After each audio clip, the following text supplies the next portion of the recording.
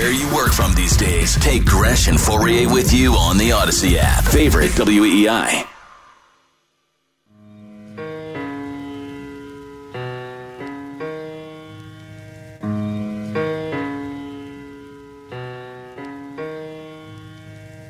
Earlier in his career, Drew was a very good quarterback, at times great, but he got hit. He goes, "Scott, come in here." And he was watching film. He goes, "This is it. This is what we've been talking about." And he goes, "Drew, he looks like a wildebeest under attack." We knew that we had a problem. And with Tom, he was the guy that we thought and truly believed was the answer. Happy President's Day to you. It's KJ and Lyons in for Gresh and why do I say that? Gresh and Fauria here on WEEI. 617-779-7937. Text line 37937. The Dynasty on Apple TV is what everybody's talking about, John, and that's Scott Pioli talking about what I call the critical point in the decision to go away from Drew Bledsoe and to Tom Brady. I thought what Ernie Adams was saying about the wildebeest comment was probably the most poignant comment so far in these first two episodes of the Dynasty. Yeah, I would agree, KJ. Great to be back on with you here. It's been a couple weeks, but that decision, right, to stick with Brady over Bledsoe, especially once obviously Bledsoe became healthy, and then again, which I know is coming when they go to Super Bowl 36, you could make the case, KJ, that is the most consequential decision in the history of the NFL, maybe in all of sports, because if you don't stick with Brady, who knows? Maybe they win a Super Bowl with Bledsoe at some point. I don't know, but they're not going to win 6 and be the greatest dynasty ever. Belichick and Brady aren't going to go down as the greatest of all time at their respective positions. So that was a massive decision. And KJ, you know this well, as do I. Not an easy decision back in 2001. No, actually it was. Well, what I mean is publicly in perception, because Bledsoe was coming back from an injury. He had been the guy. Robert Kraft, and this was a quote that stood out to me, was Robert Kraft talked in that episode about how he wanted it to be Drew, and he felt like, you know, Drew, it wasn't right what happened to Drew, but he wasn't going to interfere. But he said that when he was talking with Bill, and the consensus was, well, it needs to be right? So Bill, like, hey, you can do this, but you better get it right. So I think there was some, maybe not direct pressure from ownership, but you knew ownership loved Bledsoe. The fan base was very split, and I know their job is not to pay attention to the fan base, but given that they had, you know, I don't want to say messed up the Bernie Kosar decision in Cleveland because it was the right decision. Maybe they didn't handle it well and ended up getting fired and the Browns moved away. Doing this 8 years later, not an easy thing to do and stick with, I don't think, at least publicly, and they did it, and it ended up being the most consequential decision in the history of the NFL. Let's go back to what was really happening with Drew Bledsoe at that time. Sure. Drew Bledsoe was a shook quarterback who had the yips. Sacks after sacks after sacks after sacks. However, would be willing to throw it 43 times a game. So, and I brought this up Saturday, John. What is the least amount, and free doesn't count, that you've ever paid for Patriots official gear? Do you just, it doesn't have to be like $750.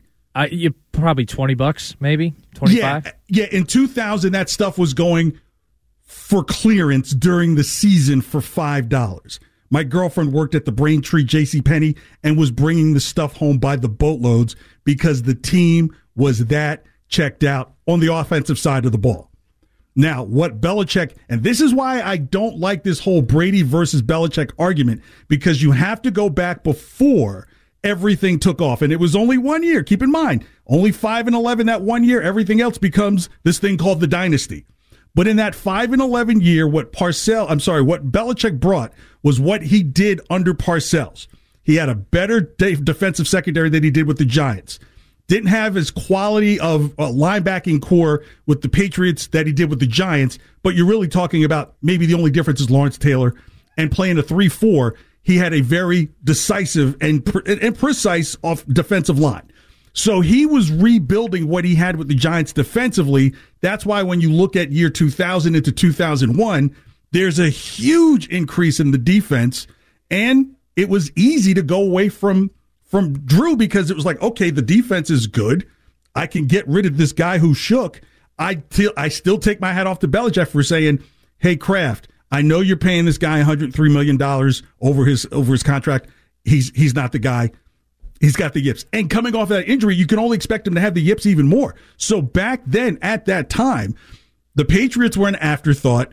Going down to the game was kind of optional.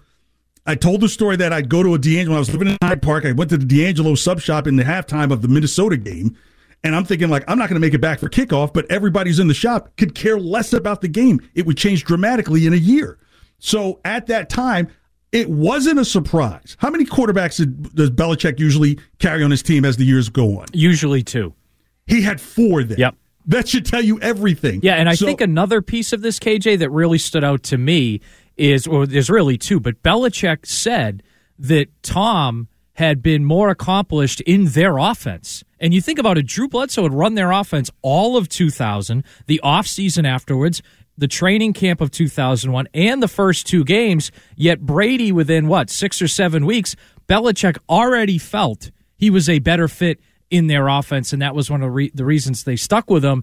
And another thing is the quote we played at the beginning of the segment, KJ. Scott Piola, I think there's a subtle little hint. He said Drew had always been very good and sometimes great. He didn't say Drew was a great quarterback. He didn't say Drew was an elite player. He basically said, yeah, the guy was good and sometimes great. So I think they went in 2000 and definitely into 2001, not that high on him to begin with pre-injury. And you made the point about him being shook. I think that was a big part of it. And I think it was a hard decision to stick with publicly and make. But to your point, the actual decision itself, I think they had no qualms about doing it. Tom was, at that point in time, the most accomplished in running our offense. Yeah, think about it. That's 6 weeks, essentially, into Tom Brady playing, whereas Bledsoe had done it for a little over a year. But you know why they could get away with it? Do you know what the narrative was at the time in terms of Boston sports in 2000? How fast can Rick Pitino get out of here? Right? So you had cover.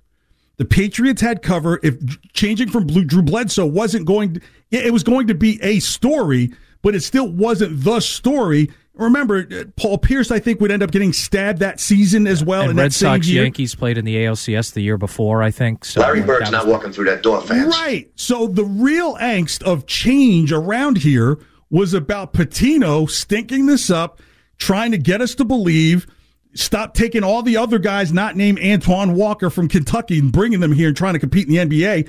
There was a real frustration with that. There was more energy towards that than, say, a quarterback change where Bledsoe was kind of like, look, Bledsoe was a nice guy, very affable, very surrounded in the community, but no one was saying this guy's going to take us to the promised land. It was just kind of like, hey, let's go see what the team, I guess, can kind of do and sit on these metal benches. You know, like, yeah. And I think one piece of this, too, and this was the only thing so far in the series that I have a bit of a qualm about, is that St. Louis Rams game in the middle of the season that the Patriots lost 24-17. I know Brady threw a couple picks in that game and deserved criticism, but to me, the key play in that game, Antoine Smith fumbled on like the goal line. So that changed that entire game, and I walked away from that game, and I wonder if you did too, thinking, wow, the Patriots can hang with the best team in the NFL. They just clean this up. I'll tell you this. Yeah, they just clean this up. They can beat them. Yeah, I'll tell you this, because I was young. I was very young at the time. I had no knowledge, and this was basically my first introduction to that game. And the way that it was filmed and put together, you would have thought, oh, it was a blowout. It was like 45-7. But no, you go to the final score shot, it says 24-17. That's totally different from what was portrayed in the docuseries. That walks right into my narrative about the defense that Bill had built. Yeah, Terrell Buckley had a pick six in that game. That game was still in the balance because the defense had held at key moments, especially giving up key field position on Brady's turnovers, right? So, yeah, that's part of the narrative and storytelling. And at 12:20, we'll talk to Matthew Hamachek. I've got a question for him. I know, John, it's like Christmas Day for you talking to him. That's coming here in about a couple of hours. He'll be here. But that told me at that time, I said, you know what? With everything that had gone wrong in that game, the game was still in the balance for the Patriots to at least tie or potentially win, say, in overtime. So that's why I think Brady was kept in there, because when everything seemed to fail, the game didn't get out of the balance. Now, let's fast forward all that tape when we get out of the Dynasty and what we saw the last couple of years, where you felt like, despite all the mistakes that were happening, the Patriots had no chance to win. And that's the big chasm and difference between these first two episodes that we're watching about what was going on 2000-2001 and how kind of things ended for Bill, where it's kind of like, look, once this guy makes two mistakes, how do we come back from it? Even with the pretty still strong defense. So again, this early part of the dynasty, and I'm glad it's available for people who don't use Google and go look back. Everything was predicated based on the defense that Belichick put together to keep that team in games when mistakes were happening on the offensive side of the ball. Yeah, and I think, again, I walked away from that Rams game in the middle of the year thinking, wow, they can hang with the best team in the NFL. And part of it, like I said, Terrell Buckley had a pick six in that game. But also, even though the Patriots made some mistakes in that game, I thought, wow, they won't make these mistakes consistently. And I think they can recover from a mistake or two, which, by the way, and I know we haven't got to this yet in the Dynasty series, in Super Bowl 36, don't they give do. It away. Don't but give it just in the Super, right? Remember Willie McGinnis holding penalty leads to a Rams touchdown. They end up winning the game anyway. So, that's the way I walked away from that feeling. And I think, for Belichick and for the Patriots, if anything, I feel like that game would confirm their decision was the right one because, hey, we hung right with the Rams. Our young quarterback made a couple mistakes. Antoine Smith fumbled on the 2-yard line. The Rams ended up scoring a touchdown after. If we just clean up those mistakes,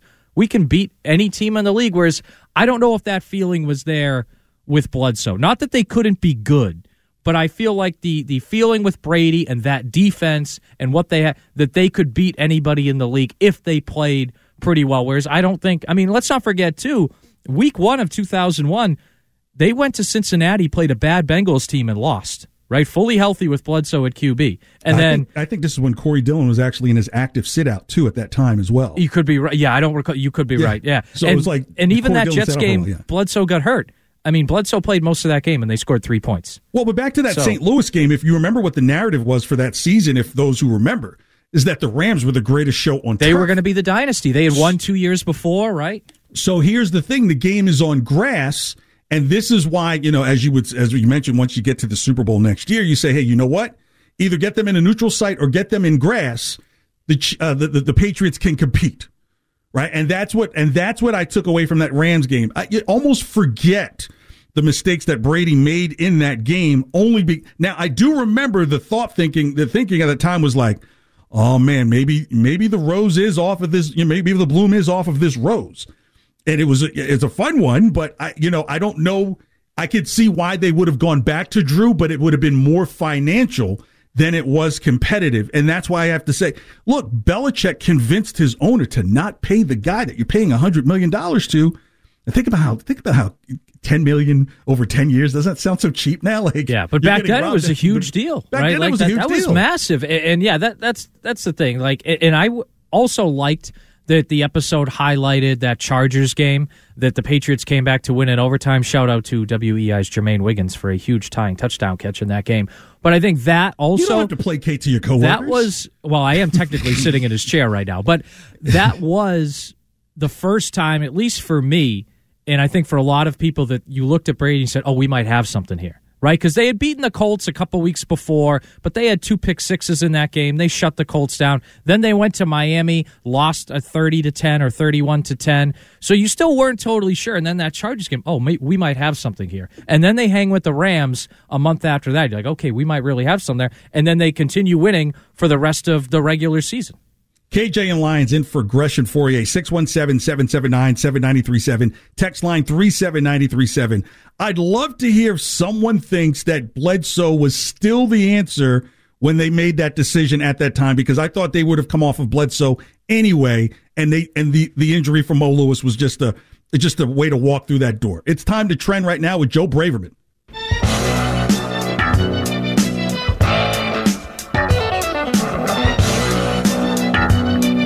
When Drew was cleared medically and Bill didn't put him back, I didn't feel good about it, and I felt that Drew was treated unfairly. People who have been loyal to us are like family, and Drew really was like a fifth son to my dad, and I watched him agonize over this whole thing with Drew. My dad could only imagine how that was eating Drew up inside, and he had so much personal affection for him, it made it doubly difficult. Drew came to see me, and we had a long chat, and I said, I'm going to talk with Bill. KJ and Lyons in for Gresh and Fauria here on WEEI. Happy President's Day to you. That song might remind you that George Washington might not have lied about chopping down the cherry tree, but other trees, still to come, that might be something different. Look, that's Robert Kraft and Jonathan Kraft saying that it was going to be really hard to move off of Drew Bledsoe. Yeah, let's go back to that 5-11 season, John, in Game 1 against Tampa, 6 sacks. Jets, 6 sacks. Minnesota, 3 sacks. Dolphins, 2. Broncos, 3. Colts, 3. Jets get 7. 4 against just on his back. Well, I'm glad you brought that up because in the 2000 season, Bledsoe took 48 sacks. The next time a Patriots quarterback took 48 sacks wasn't until Matt Castle in 2008, first year starting. And then the next time a Patriots quarterback took 48 sacks was 2023 with, and we know how bad it was with Mac Jones and Bailey Zappi here. So that number 48 kind of pops up in 3, like the Bledsoe season in 2000 when they were terrible, 2008 when they were good, but they had a first-year starter who hadn't played since high school at Matt Castle, and then, of course, 2023 when they were terrible. So I think that kind of says a lot in itself. And let's not forget, most of the offensive line in 2001 was the same in 2000. There wasn't a massive difference. Only 4 games did Bledsoe have less than 30 attempts in a game. Yeah. That's what I'm trying to say.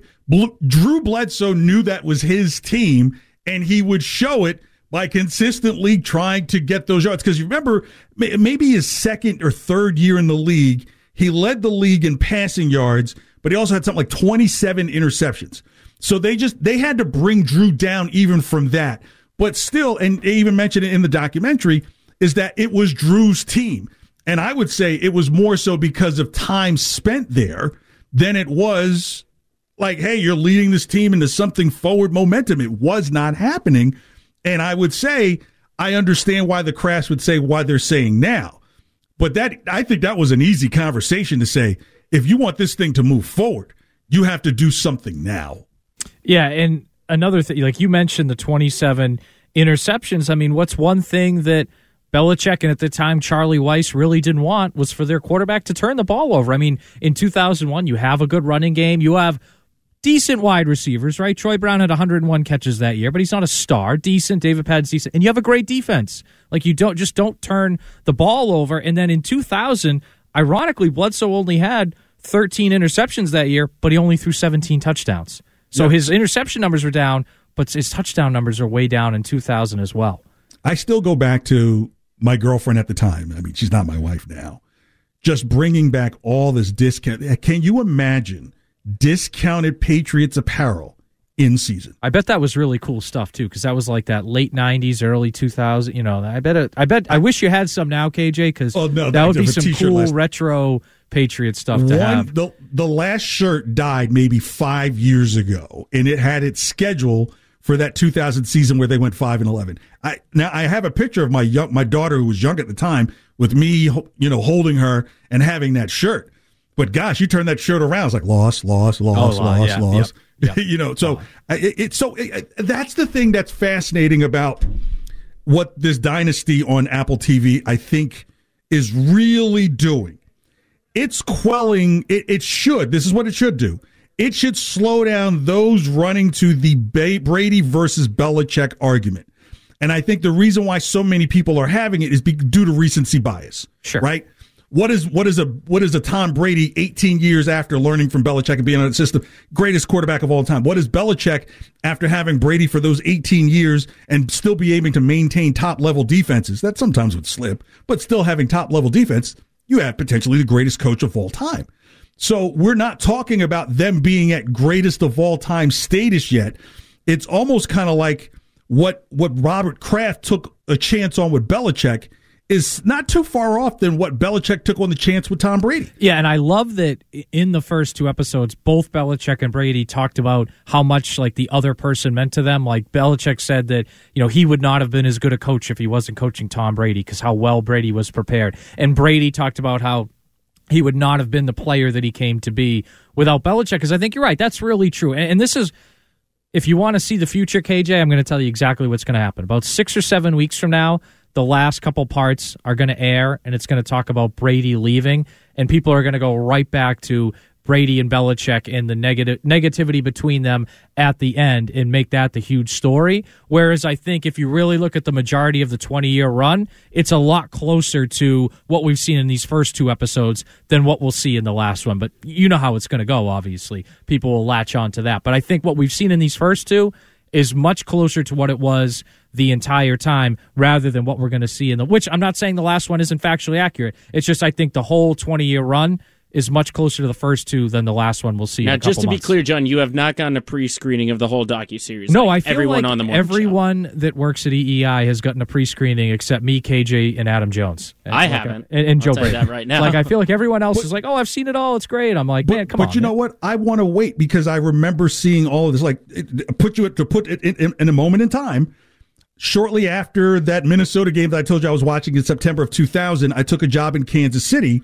And one of the very first contests we gave away, I will never forget this, was tickets for a person in Kansas City and their guests to fly to Boston, hang out in Boston, and they had tickets to the Chiefs game, which ironically the Patriots won. And so when the station I was working at here in Boston, WILD, the tip-off that I was leaving was that I'd come back wearing a Tony Gonzalez jersey. It was kind of like, I'm kind of letting you know I'm taking another job somewhere else. Yeah. So it was to the point where, hey, it wasn't a big deal. We're sending you to go see the Patriots play. It wasn't surprised like, hey, anybody called in to try to win those. Right. It was, like we're going to fly you to see a middling Kansas City Chiefs team play underdeveloped and underwhelmed Patriots team. Now, fast forward 24 years later, my goodness, you know what people would probably offer me off air just to get those tickets? Well, not right now, but if you're saying... Well, even this past year, I mean, Chiefs-Patriots, with the Patriots being bad, it got bumped from Monday Night Football. Right. But and part of this is the Taylor Swift factor, there was still a decent amount of buzz around that game. Yeah. The foundation was set 20 years ago. It was a time where the Patriots just were not top of mind in terms of entertainment. Now, keep in mind, we would only be, we're not maybe a couple years within the realm of Bob Kraft actually moving the team to Connecticut. Yep. So there were things that were still to happen. I'm not trying to get ahead, but to put it in perspective, like where the first major drama comes with the team is around Christian Peter. Christian Peter and I grew up together. So that becomes okay, how do things happen?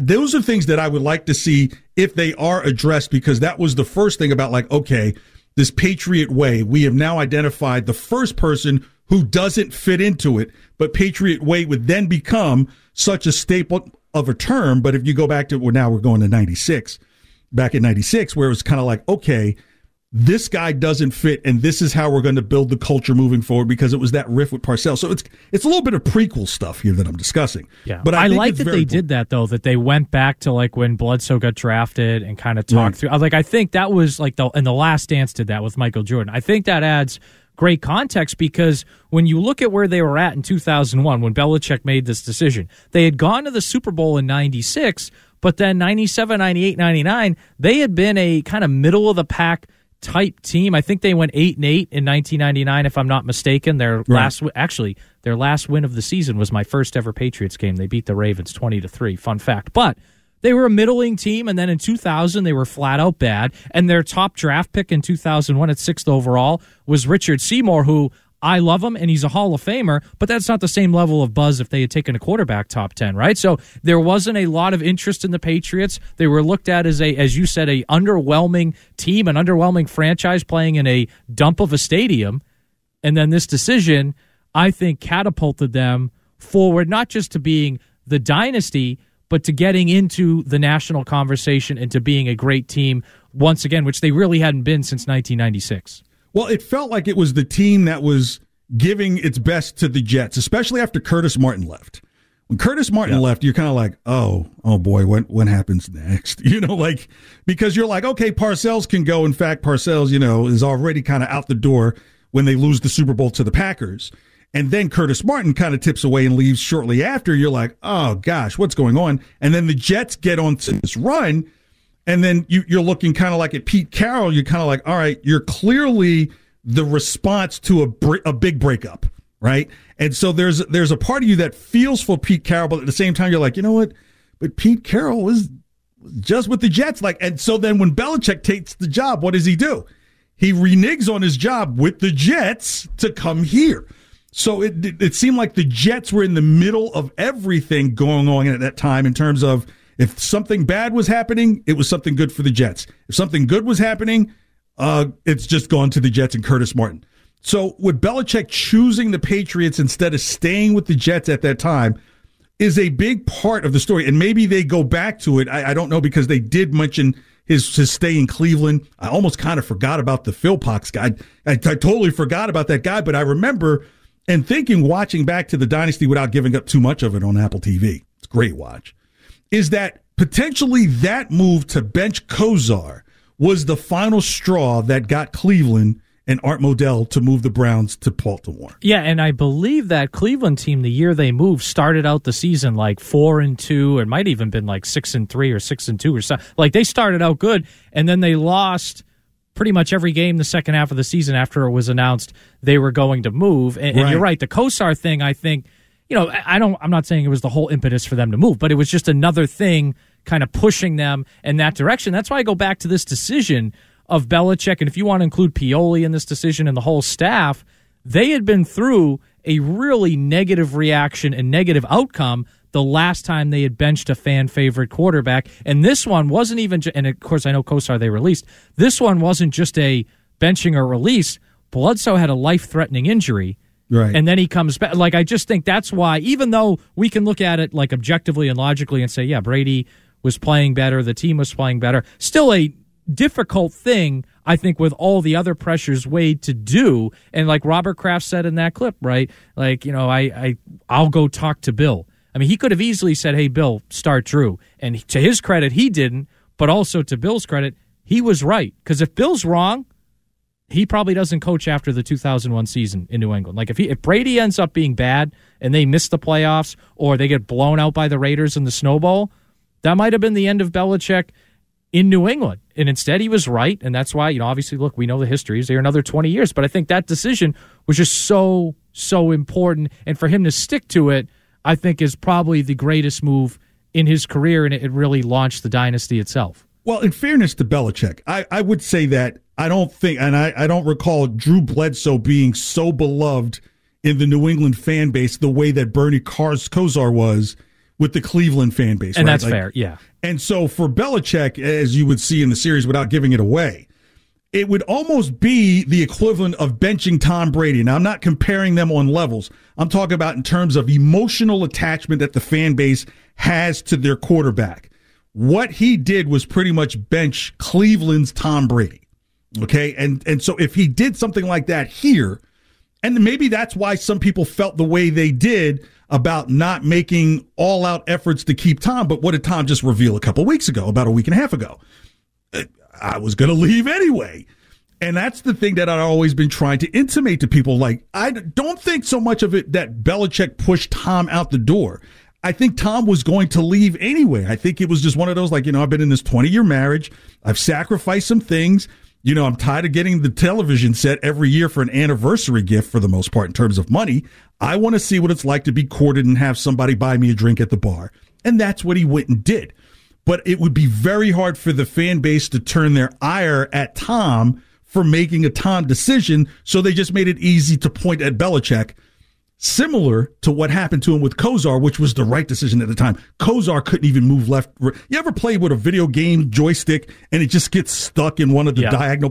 That's how Kosar moved. You felt like you're like slamming the joystick. The dude could not move. So, what Belichick did in Cleveland was the right choice. What he did here with Tom Brady was not really his choice. Well, I disagree with you on that, but I think Tom didn't have the choice to leave in his own. No. I think that Belichick played a large role in pushing Brady out the door when it was ultimately Tom's decision to leave. Like, he could have stayed. I think it's kind of a little bit of both in there. I do put it more on Bill than I do on Brady, but I think that's easy to do when Tom had the choice. It would be but they also had the choice to pay him in 2016, 2017, and 2018, and they didn't. And Bill had the choice. But did he stay during those times? But that's why he ultimately left. Okay, I think he had to. Like, was if they had contract. given him a real Right. extension, Well, he would have stayed. Brady, And also, you could demand anything you want at that point. I think the reason Belichick was able to survive 4 years past Brady as long as he did is part of it is, look, they made the playoffs in 2021, obviously, but because he had that 6 Super Bowl cachet built up, whereas in 2001, he didn't have that cachet built up. Like, he had won 2 Super Bowls as the DC with the Giants, but he didn't have this, hey, I've won multiple Super Bowls as a head coach cachet built up. And I think that's another piece of this where a lot of fans are looking at it as, hey, Bledsoe at least got us to a Super Bowl.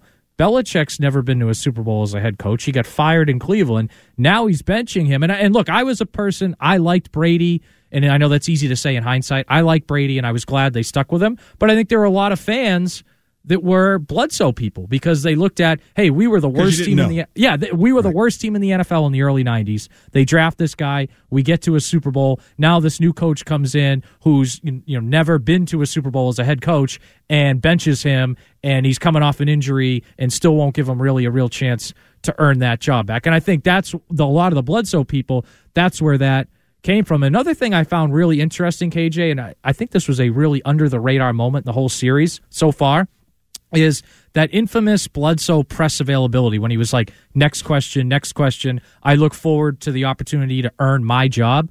Brady was sitting at the locker next to him for that. Well, usually how awkward is that? Up, I mean, right? But that's something that, like, that was an explosive press availability, and Brady was and that's something, honestly, that's me. And look, I'm Mr. Patriots, right? You know that. I got my hat on right now. I never knew that. Right, like, because I paid much more than now than in 2000. I could have got it for you for $5. Yeah, I know. I appreciate. Hey, I take one of those, 1999 hats. I bet they look cool. But the point is that, like, that was a huge deal, and I think the relationship between them that could have gone really toxic. I give Bledsoe some credit for not making it toxic, and Brady handled it as well as you could. But that was another huge piece of this decision too, because you had players in the locker room that maybe they liked Tom, but the guys even said it. In that interview, Ty Law, Teddy Bruschi, and Lawyer Malloy, they're like, yeah, okay. Like, when they went out to dinner and Brady was like, I'm not giving this job up. And they're don't give away the whole series. They're like, right? oh, sure. Right. But that's my point. Like, right. I think that all adds to the decision and all these elements to it. Well, the other side, I would say that proves my argument about what I was saying, that Bledsoe knew that it was his team and it was still a bad team. It wasn't that, hey, this team is going to get better. And look, in fairness to Lawyer Malloy and Ty Law, they're early in their career. What are they really going to say super out loud but to toe the line at that time? So they towed the line, but keep in mind, after going 5-11, you start the next season 0-2. Yeah. So it's almost like, all right, you have a whole new season to get better, and the way it's starting off, it looks like how it just ended. Look, we got to go to break. It's KJ and Lyons in for Gresh and Fauria, 617-779-7937, text line 37937. Plus, we got the Lions Den coming up. Thanks so much for hanging out.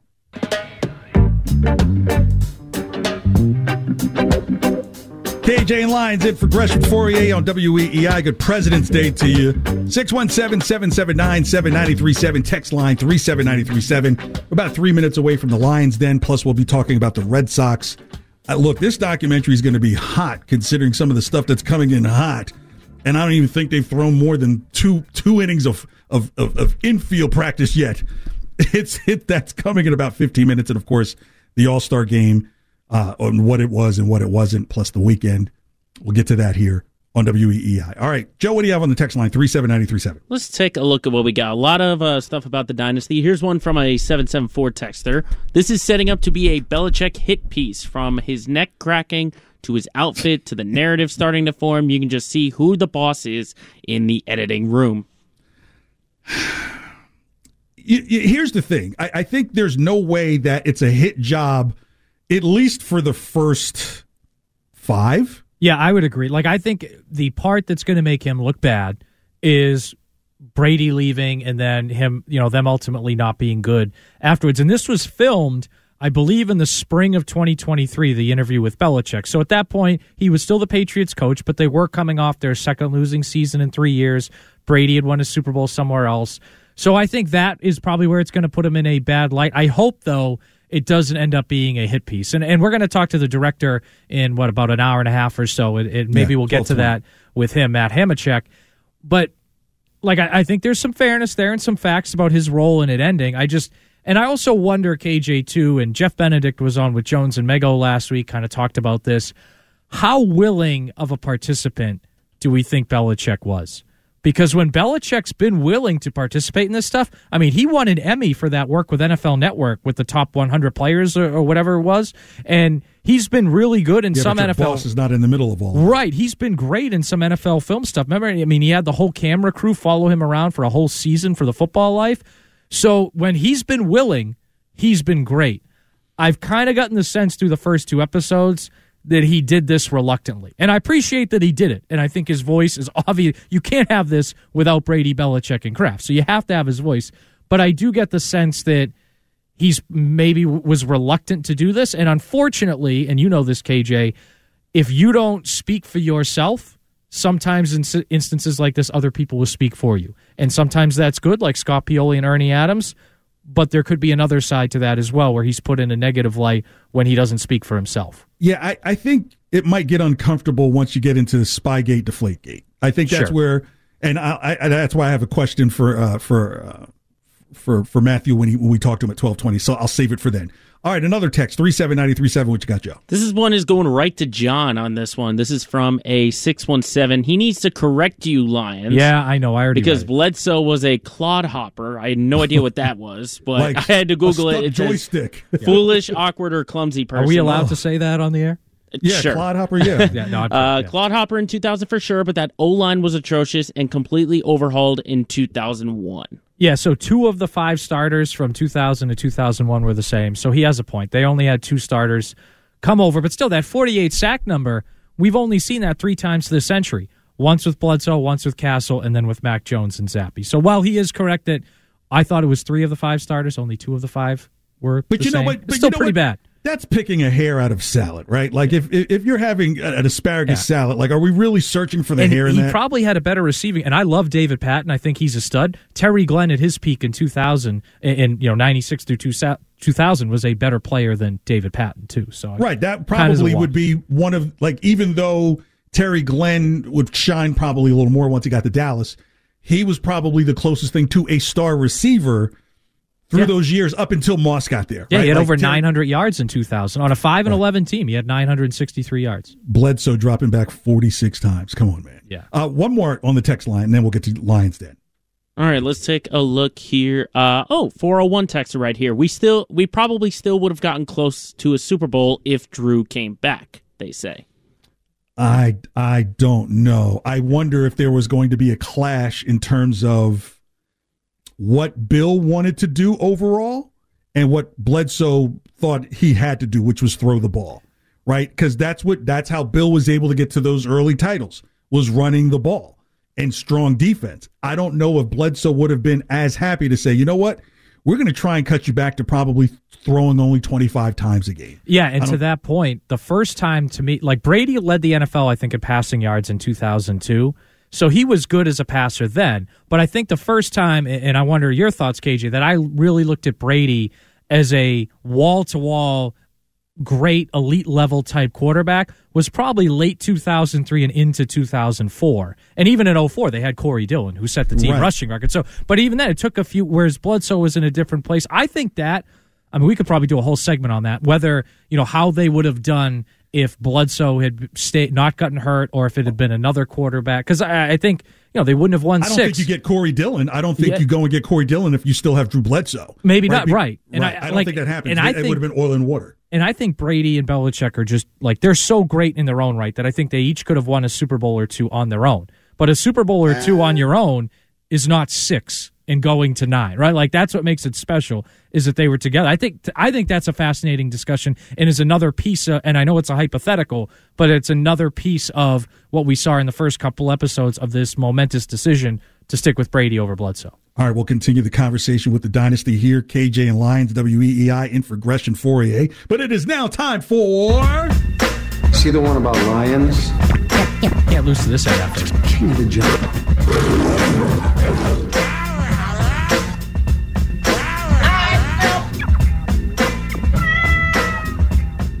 Yes, my favorite episodes of KJ and Lyons is when we go to the Lions Den. Is it a mauling or are we petting it like a little kitten? So will, John, the rest of the Dynasty series on Apple TV roar, or will it be underwhelming? Oh, it'll definitely roar. Yeah, I think it's going to be awesome. That was kind of a Pussy Willow question you put in there. You know that, right? Yeah, well, I was starting us off. I want to make it easy. Lions Den question number 2. Will the Celtics roar out of the All-Star break or get complacent? They're going to roar, but with a lowercase r, because I think they're going to rest some guys. Well, you got an interesting leg coming up, not right away out of the break, but once you get into the Cleveland, and then at Denver, then at Phoenix, and then at Portland, and at Utah, that's where I want to see where things are, especially Kristaps Porzingis and his foot. That's what I'm really concerned about, because I think as Kristaps Porzingis goes, so go the Celtics. All right, will the Red Sox roar in spring training and give some fans some hope? No, they're going to meow, and we're not going to have hope. John Henry just laughed at reporters a little while ago, so that tells you where we're at. Now, it is spring training where Bobby Dahlbeck tends to hit 380.